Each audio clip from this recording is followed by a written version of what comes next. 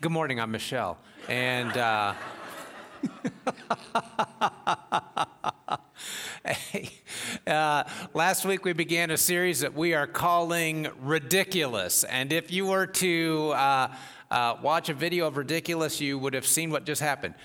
So ridiculous, if you look this word up in the dictionary, you'll find out that it means deserving or inviting derision or mockery, something that is absurd. And the reason we're talking about this is because the way Jesus has called us to live our lives, right?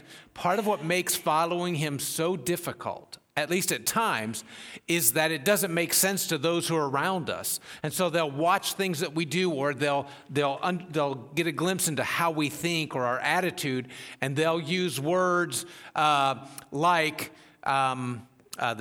laughable or absurd. They'll think that we're comical, sometimes funny, hilarious, silly, ludicrous, senseless, foolish, foolhardy, stupid, half-baked, harebrained, cockamamie, crackpot, idiotic, preposterous, nonsensical, or outrageous. Hopefully they won't use those words to our face, right? But they may think that about some of the things that we do. Now, to be fair, there are things in life that are ridiculous, other things, point of reference, laws that are still on the book that appear laughable or absurd or ludicrous. For instance, in Chicago, I don't know if you know this or not, but it's illegal to eat in a place that is on fire.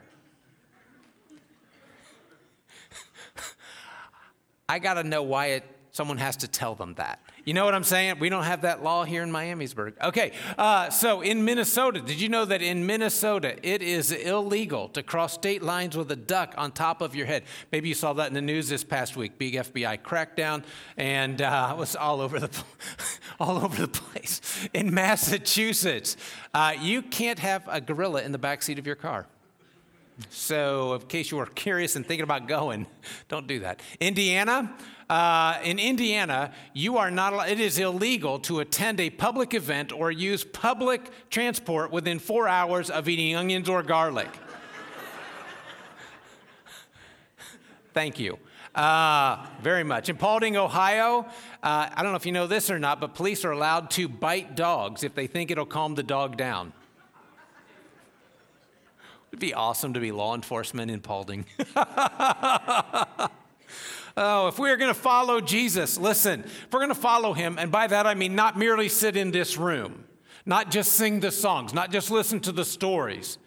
If we're actually going to follow him, our lives, at least at times, are going to seem a little ludicrous to people. They're going to look at what we do or some of the things that we say and think that we're silly, or think it's kind of laughable, outrageous. Especially those who do not follow him will begin to wonder. So today, we're talking in this series about what it is that we do. Today we're talking about serving, and it's no accident that we're talking about that as we begin our week of Love in Action. So if this is your first week with us, Love in Action is the week that we just send a wave of love through service into our community. And so right now at the other end of our building, we have some folks who are doing a food bagging. And so it happened last hour, it's happening this hour, and we are going to be sending food. 30,000 meals are being bagged today. This is a picture from last year, and you'll see through this picture and the next picture that all ages can participate. And for those of you who helped last hour, thank you very much for coming and doing that. I love that we get to be a part of that. And maybe you notice the blue buckets at the front of the room. They're up in the balcony as well. That is to help collect. If you want to, if you have some change, if you have some loose bills that you want to put there, that's just to help raise the rest of the money. We're about $3,000 short in having the money to send the food over. So if you're able to help with that, that is great. We appreciate that. But Jesus said in Matthew chapter 5, he said, in the same way, let your light shine before others, that they may see your good deeds and glorify your Father that is in heaven. So this morning, we're going to take a look at the story of someone who lived that out. As a matter of fact, if you have your Bibles, Acts chapter 9 is where we're going to be. If you have your smart devices, get on the YouVersion Bible app, and you can find those verses there. If you go to the events tab, you'll find our notes for this morning there as well. Acts chapter 9, we're going to begin in verse 36 to see what that looks like, not only in her life, but can look like in our life today as well. So, verse 36, in Joppa, there was a disciple named Tabitha. Now, in Greek, her name is Dorcas. She was always doing good. She was always helping the poor. And about that time, she became sick and died. And her body was washed and placed in an upstairs room. Now, Lydda was near Joppa. So when the disciples heard that Peter was in Lydda, they sent 2 men to him. And they said, listen, we need your help. Can you come at once? So Peter went with them. And when he arrived, he was taken upstairs to the room. All the widows stood around him crying. They were showing him the robes and the other clothing that Dorcas had made while she was still alive and was still with them. And so Peter sent them all out of the room. He got down on his knees and he prayed. And turning toward the dead woman, he said, Tabitha, get up. And she opened her eyes. And when she saw Peter standing there, she sat up. And he took her by the hand and he helped her to her feet. And then he called for the believers, especially the widows, and presented her alive to them. And that became known all over town, all over Joppa. And many people, because of that, believed in the Lord. So this all happens in this place called Joppa, which is a port city on the Mediterranean Sea. And if you are a Bible reader, you might know that this story takes place in a town where another Bible story, one from the Old Testament, took place. As a matter of fact, a guy by the name of Jonah, maybe if you've never heard his name, this is the story of the guy who was swallowed by the big fish. Happened in the same city. So in Joppa, at least it started in that city. In Joppa, there's a woman whose name is Tabitha. That's her Aramaic name. In Greek, her name is Dorcas. Now, the thing about Tabitha was that she was not a flashy person. She never preached in the temple. She never addressed large crowds in the marketplace. You don't read about her going down to the Jordan River and baptizing multitudes of people. She wasn't the kind of person you read about in the newspaper or who makes the evening news. She was this behind-the-scenes kind of woman. But there's some things about her that stand out that 2,000 years later, we're still talking about her. Here's the first one, because what made her ridiculous can make you ridiculous. And like Tabitha, we are ridiculous when we see a need and we go after it. And we meet that need. Acts tells us, the book of Acts tells us, Tabitha was always doing good and helping the poor. The New Living Translation says it this way: she was always doing kind things for others and helping the poor. So just in those verses, there's 2 words I want to make sure you catch, because the word always literally means to swell up and burst. So literally, Tabitha was swelling up and bursting with good deeds. I want you to notice one other word, and it goes back to what Jesus said. Jesus said, let your light shine before others so that they may see your good deeds and glorify your Father in heaven. That word good means more than just good. It actually means good and beautiful. That's what Tabitha was doing. She was doing something good and beautiful for the people around her. You know, one of the places I get to serve is at my dad's retirement facility. I usually go visit Dad before meal times, and when he goes down to the dining room, I take him down there for dinner, and when I've got him settled and in his place, then I'll grab the coffee pots, and I start serving the residents. And while I'm doing that, that gives me the opportunity to talk to them, and at times I get to be goofy with them as well. And it was a long time before they realized I didn't work there. They thought I was an employee of the place, and but now it's been interesting to watch them figure out I don't work there.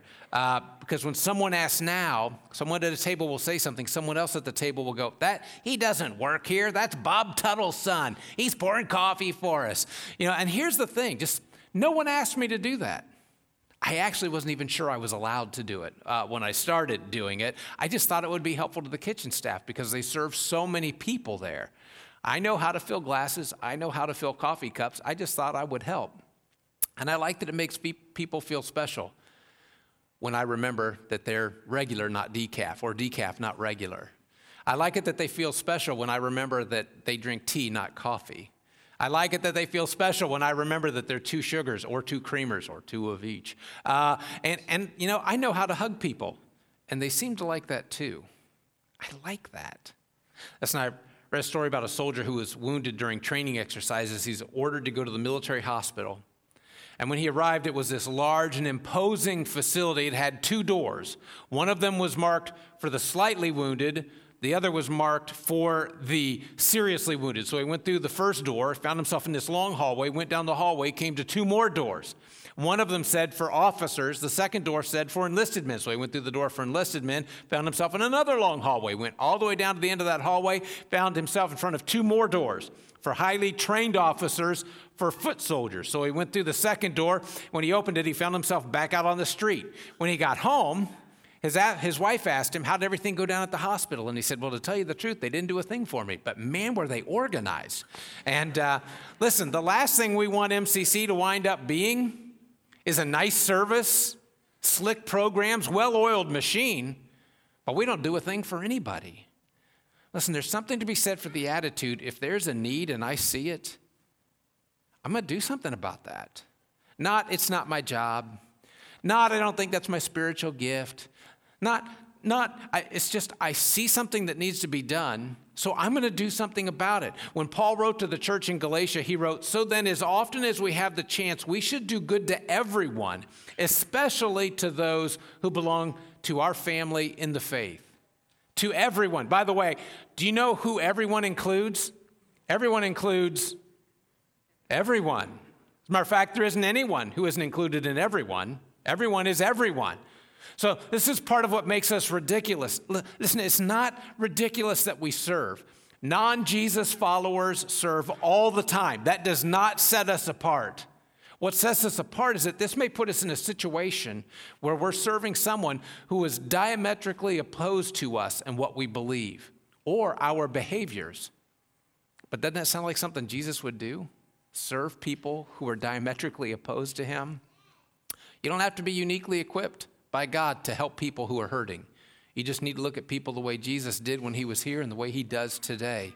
I like this on your notes. Actor Peter Ustinov put it this way: charity is more common than compassion. Charity is tax deductible. Compassion is time consuming, but it's something we're supposed to encourage each other to do. In Hebrews 10, the 10th chapter of Hebrews, as a matter of fact, we don't have this verse up there, but verse 23 says, let us not forsake the assembling of ourselves together. And then verse 24 tells us why. Let us consider how we may spur one another on toward love and good deeds. This is what we're supposed to be doing when we get together. We encourage each other to find ways to serve, which is why, by the way, our Love in Action Week, I hope you'll jump in on it, because this week, beginning tonight, for instance, there's a Run for God. One of our groups starts at 5 o'clock tonight. It's a 5K, and if you want to go down and encourage them, that would be awesome. You can help give them water. You can just be an encouragement to them at the beginning or the end of the race. It'd be incredible. This week, we'll be working with BOG to distribute food in West Carrollton. And we don't even get to distribute the food. What we get to do is way better. The kids who come with the families that are getting food, we get to play with them. And so I hope you'll sign up for that. Helping Hands this Wednesday. If you're there at 11:30, we're going to be helping them to unload the truck from the Dayton Food Bank. Wednesday night is Trunk or Treat here at our building. And listen, it's not really a competition. I just want you to know, though, Sandy and our trunk is going to win. So you just go ahead and bring your candy and give that out. But ours will be better. So I hope you'll be here for that. Sycamore Glen Retirement Facility, you can help serve meals, kind of like what I do where my dad lives. You can help do that there this Thursday. Phil of Grace Farm is something that goes on all the time. We provide fresh food for our community. Through One Bistro, through Helping Hands, through BOG, and we're wrapping that up so you can help us wrap the farm up this week. Or you can go to our website and you find all of these things. And you can sign up through our website to be a part of these. I hope that you will do that. We are called to meet needs. And there are any number of ways that we can do that. It may not be flashy, it may not be glamorous, and quite frankly, it may not be your spiritual gift. Sometimes we just do things because they need done. And I just want to remind you that every now and then, God's answer to someone's prayer is you. Someone is praying because they need help. And God's answer is going to be you if you'll say yes to their need when you see it. She was bursting with good, doing good and helping the poor. So here's the second thing on your notes. Like Tabitha, I'm ridiculous when I find my gift and use it. Sometimes we think that the only way we can make a real difference in the world is by doing something big and outrageous. If only I had her voice. If only I could sing like him. Oh, I could really make a difference. If only I could command an audience like them. If only I could act. If I could be an actor on the stage. If I could be on a TV show. If I could be in a movie. I would have such influence. I think it would be fair to say that this may have been the only time in Tabitha's life that she actually drew a crowd. She was a seamstress. People don't gather around to watch people sew, right? Verse 39 says, all the widows stood around him, that's Peter, crying, showing him the robes and other clothing that Dorcas had made while she was still with them. And I don't know if you can picture this or not.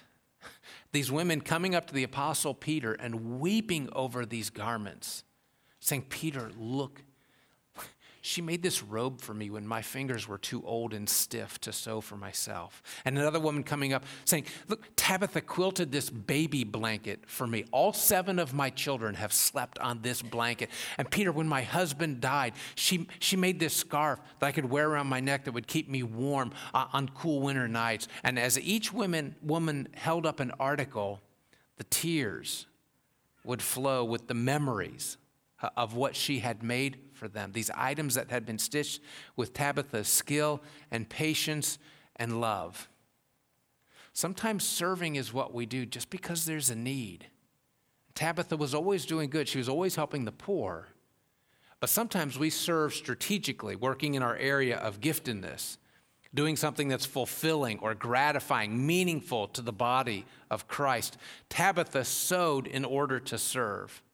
You know, someone who is an artist painted their bathroom floor. So you're about to see a picture of their bathroom floor. Imagine, if you can, you're on the 10th floor of a high-rise apartment. You have to go to the restroom while you're at this party, and you walk in and you see this. So this is where the floor is supposed to be. Can you imagine? How nervous would you be sitting here looking at that? You know what I'm talking about? Evidently not as nervous as I would have been. All right, okay, so at any rate, did you know that scientists have shown that our DNA molecules can unite in an almost infinite number of ways? The number is 10 to the 2,400,000,000th power. That's the likelihood you'll ever meet anybody who's exactly like you. And if you were to write that number down and each zero was 1 inch wide, it would take a piece of paper 37,000 miles long to write down that number. We are unique in what we are able to do in the way God has wired us to do it. And God has hardwired you to fill specific voids in his kingdom. And if you don't do your part, it quite likely isn't going to get done.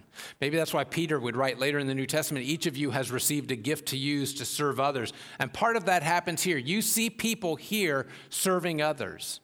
But you need to know, there are people you will never see. They're serving. You just never see what they do because they do it behind the scenes. That's how the church is supposed to work. The church is supposed to be led by people with leadership skills and taught by people with teaching skills and nurtured by people with hospitality and organized by people with administrative skills. And the deal is, if you don't do your part, something isn't going to get done. John Weatherly said any useful ability may become a gift of the Holy Spirit when a Christian uses that ability to serve the body of Christ and spread the gospel of Christ. Any useful ability can be your spiritual gift if you're willing to use it for a spiritual purpose. If you're an artist or a painter or a plumber, or if you're good at gardening or writing or cooking, or maybe you like cleaning things that are dirty, or you like fixing things that are broken, God can take that ability and use it for his kingdom. You know, there's a pastor out in California, Rick Warren, who reminds us there's a side benefit of this serving, by the way. He tells folks who are new members of his congregation, if you don't get plugged in somewhere, we'll be surprised if you're still here in 2 years. You see, a lot of people wander into a church, become Jesus followers, and then wander out not too long after that because we haven't effectively tied them into the kingdom cause and what we're doing. Now, here's the thing. I can't make you get involved. I can't force you to do that. But if you don't, can I tell you that you'll never have the kind of stability that God has intended for you to experience in his kingdom? You know, maybe the next step for you is to join us on a short-term mission trip, even away from this place. I know we have one trip planned to Haiti next February, and so maybe for you, it's about being part of something like that outside of the borders, not just of our building, but of our country as well. All right, there's one more thing I want to make sure you see about Tabitha. I'm ridiculous when people see Jesus because of me. So check these out again, verse 41. He took her by the hand, he helped her to her feet, and then he called for the believers, especially the widows, and presented her to them alive. And this became known all over Joppa, and many people believed in the Lord. So Tabitha's life became a tablet, and God was writing a love letter through her to her world, through her life and her death. And it all started with how she served and why she served. Look back again at what Jesus said. In the same way, let your light shine before others, that they may see your good deeds and glorify your, who? Your Father. It's not so they can see you. It's so they can see God through you. See, listen, serving others is not ridiculous. Again, it happens every day. What makes us ridiculous is why we serve people. Why is it this month that we're focusing on hunger? Is it because that Dayton is the fourth largest city in the United States when it comes to hunger? Why are we sending food to Haiti? Why are we bagging that today? Is it just because Irma came through and they're still trying to recover? Listen, we serve others, some that we don't know, and some whose lifestyles we disagree with, and some who would say to our face, there is no Jesus, there is no God. We do that so through our love, they just might catch a glimpse of him. They might just get a look at him. Dr. Jeffrey Collins said it had been a long and trying week at our Love in Action office. It was 5 o'clock on a Friday, and I was looking forward to a quiet dinner with some friends that night, and the phone rang. He said, I picked it up, and I heard a quivering voice say, Jeff, it's Jimmy. Jimmy suffered from several AIDS-related illnesses and was one of the regular clients. He said, I'm really sick, Jeff. I've got a fever. Please help me. Jeff said, I was angry. I'd already worked 60 hours, and I didn't want to hear about Jimmy, but I promised that I would be right over. He said, still during that drive over, I complained to God the whole way there. I did not want to be doing this. I did not want to see him today. I didn't want the inconvenience. He said, the moment I walked in the door, I could smell the vomit. Jimmy was on the sofa. He was shivering. He was in distress. I wiped his forehead, and I grabbed a bucket and began to clean up the mess. He said, I managed to maintain this facade of concern, even though on the inside, I was raging. I was so angry that I had to be there. Jimmy's friend Russ also had AIDS, and he started to come down the stairs, and the odor hit him and made him sick too. So as I cleaned the carpet around Russ's chair, he said, man, I was ready to just explode. And that's when Russ startled me. He said, I get it. I understand. And Jimmy said, what do you understand, Russ? He said, I understand who Jesus is. Jesus is just like Jeff. Jesus is just like Jeff. And he said, I wept with him, and I hugged him, and I prayed with him. And that night he trusted Jesus as his Savior. That's why we serve people. Even when it makes us mad, even when it's inconvenient, it's so that they can see Jesus. Even though other people may think that's ridiculous. 1 Timothy 5 says, in the same way, good deeds are obvious, and even those that are not obvious cannot remain hidden forever. It's so simple. Even an 11-year-old figured it out. Summer Waters, when she was 11 years old, wrote this poem. She said, I saw Jesus last week. He was wearing blue jeans and an old shirt. He was up at the church building, and he was working hard. He was all by himself, and for just a minute, he looked like one of our members. But it was Jesus. I could tell by his smile. I saw Jesus last Sunday. He was teaching a Bible class. He didn't talk real loud or use long words, but you could tell he believed what he said. And for just a minute, he looked like my Bible teacher. But it was Jesus. I could tell by his loving voice.